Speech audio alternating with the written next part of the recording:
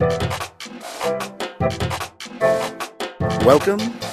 to 52 episodes to Science Fiction Film Literacy. My name is Chris Garcia. Roll sound. Today we're talking about the 1950s coming sort of full circle. And what really happened to make that possible was paranoia, to be honest. And part of that paranoia was based on the explosion of the atomic bombs over Hiroshima and Nagasaki, of course, but also how America was moving forward into sort of new territories. And there's also this sort of fear of the Soviets, in particular, the ways in which we thought they were infiltrating us. And this is really important because science fiction latched onto these things and created this sort of new world of paranoid science fiction. And you had films like Invasion of the Body Snatchers, and even The Day the Earth Stood Still to a degree. We're taking these big ideas and running with them. And The Thing from Another World definitely had that as well. And it's an interesting question of the authorship of this film. And the reason for that is, one, it's credited to Howard Hawks, though Christian Nyby apparently did the real direction on it, but there's lots of arguing about that. But there's also the idea that it was based on a 1938 story by John Campbell, sort of the dean of science fiction. He used the name Don A. Stewart at the time, which seems odd. The film is basically an Air Force crew goes up to, I think it's Alaska, and they've heard that there's a flying saucer that's crashed. And they find this radioactive thing in the ice.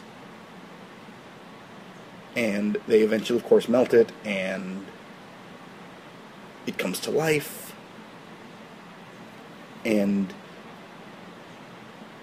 eventually, it's revealed that it's this plant guy, played brilliantly by James Arness.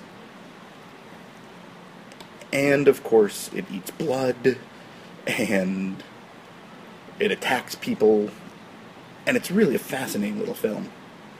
What we realize here is, one, there's a theme, that what we don't understand is smarter than we think. For example, The Thing, which we're assuming is this sort of more plant, not really human, but it does something really smart. It takes out the heating line, and that's brilliant, because it forces them, since they're in Alaska, to go to the generator room, which means they're going to be outside, which means they can be attacked. And Paul Frees, in an excellent performance as Dr. Voorhees, just absolutely kills it. He's so good. And we have another doctor, Dr. Carrington, who is, I don't want to say, he's what we fear science is. That we're afraid that the scientists have no idea of what they're doing and how it will affect the rest of us. And so Carrington creates these clippings of I guess they're sort of seed pods that he then grows, and he believes that he can actually work with them and turn them into something valuable and important. But they require blood to survive, so they have to eat people, or dogs. They eat a lot of dogs in this movie. And things sort of happen that are impressive. I think the best performances here are Paul Frees. James Arness is great. And Margaret Sheridan is really solid in this, and I'm really impressed that she put on this sort of amazing performance in an interestingly small role. And we have a number of sort of things here that amp up the paranoia. And the last line of the film sort of sums it up. Tell the world, tell this to everybody, wherever they are.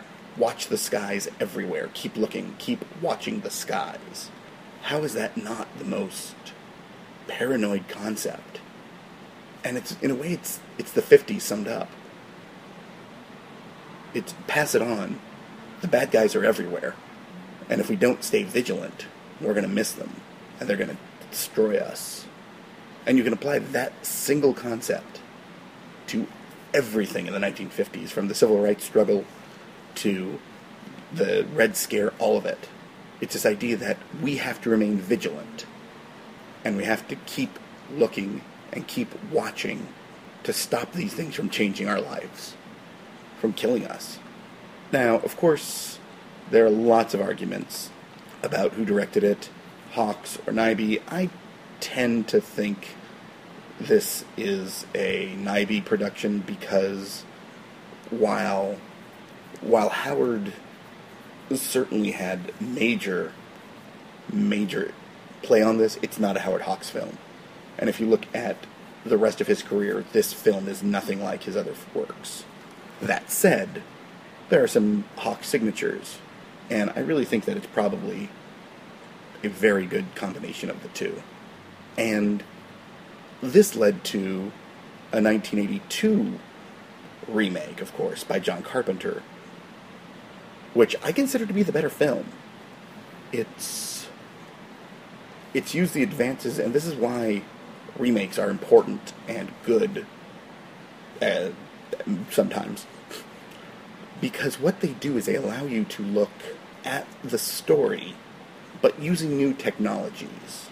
And so here, they actually manage to have the technology to give you a thing that actually goes and changes the physical appearance and the mental take. And there's lots more, just lots more depth to that story. There's depth here. But times had also changed. The paranoia was different in the 80s than in the 50s. But it's still present, and hell, it's still present today. And they remade it a couple years ago. And that one stands, I think, slightly below 82, and probably even with Thing from Another World. But one of the reasons why The Thing from Another World is so important is that it laid the foundation for those films that followed on. And it's not a perfect film. It's a good film. It's a very good film. And I would argue that the 1982 version of The Thing is a great film. And what happened was we had the wonderful basis on which could be based. And that itself was based on a story. The Campbell story. So it's constant reinvention of this idea. But all of them do one thing incredibly well. They stay true to that first story. They may change the elements because they don't have the ability to do certain things. But they work with it in such a way that remains true to it. I don't think they failed at that at all. Now, of course, several things have happened in the history of film since 1951 that have made it a masterpiece, I think, in the eyes of many.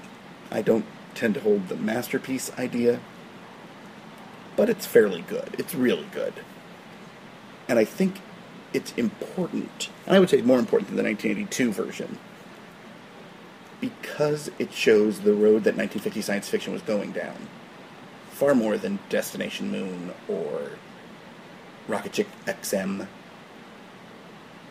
which, though they had definite importance and impact on the field, didn't show the impact that The Thing did, because The Thing was really the start of that paranoid 1950 science fiction.